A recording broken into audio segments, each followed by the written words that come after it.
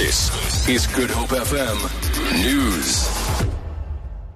Trade Union Solidarity has sharply criticised President Jacob Zuma's decision to appoint David van Rooyen as the new Minister of Finance. The union says Van Rooyen's appointment is reckless given his personal background and the current economic crisis facing the country. Solidarity Deputy General Secretary Johan Kruger says Van Rooyen doesn't have the necessary experience and political and economic insight to solve the country's financial and economic woes. We think that Mr. van Rooyen's appointment will cost South Africa dearly. We've already seen that after his appointment, the rand fell to a further record low, and we think that Mr. van Rooyen lacks the necessary experience and political and economical insight to solve South Africa's financial and economic crisis. We think that Mr. van Rooyen's appointment is really a political one. Mr. van Rooyen's track record leaves a lot to be desired. Meanwhile, the rand is currently trading at 15 rand 24 to the US dollar, 23 rand 11 to pound sterling, and 16 rand 70 to the euro. Gold is trading at $1,074 an ounce, and the price of Brent crude oil is at $40.06 a barrel. Western Cape Police have, as part of its festive period plan, deployed officials to monitor ATMs in the province, and it's already yielding results. 2 suspects were monitored by police while they attempted to defraud a victim at an ATM in Sea Point. The men aged 27 and 29 have been under observation for some time. Police say they may be linked to alleged card fraud. This year's festive period program will see integrated operations with other government departments.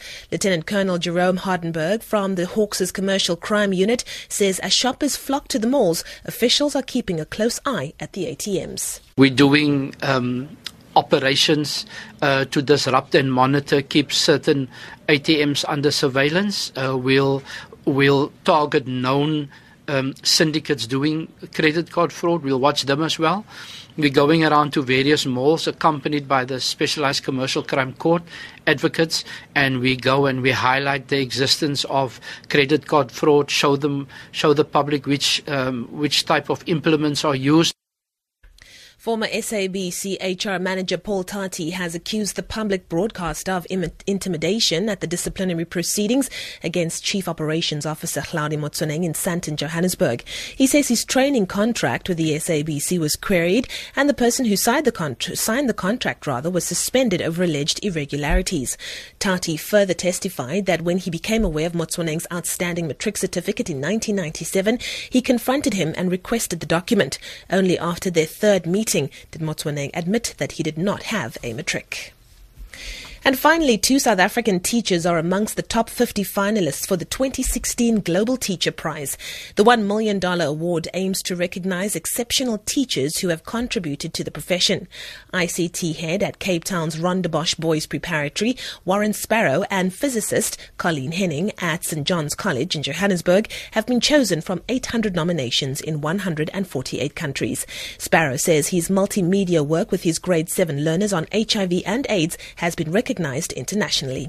The boys created multimedia videos using their cell phones and tablets and things like that, which were then uploaded onto a website.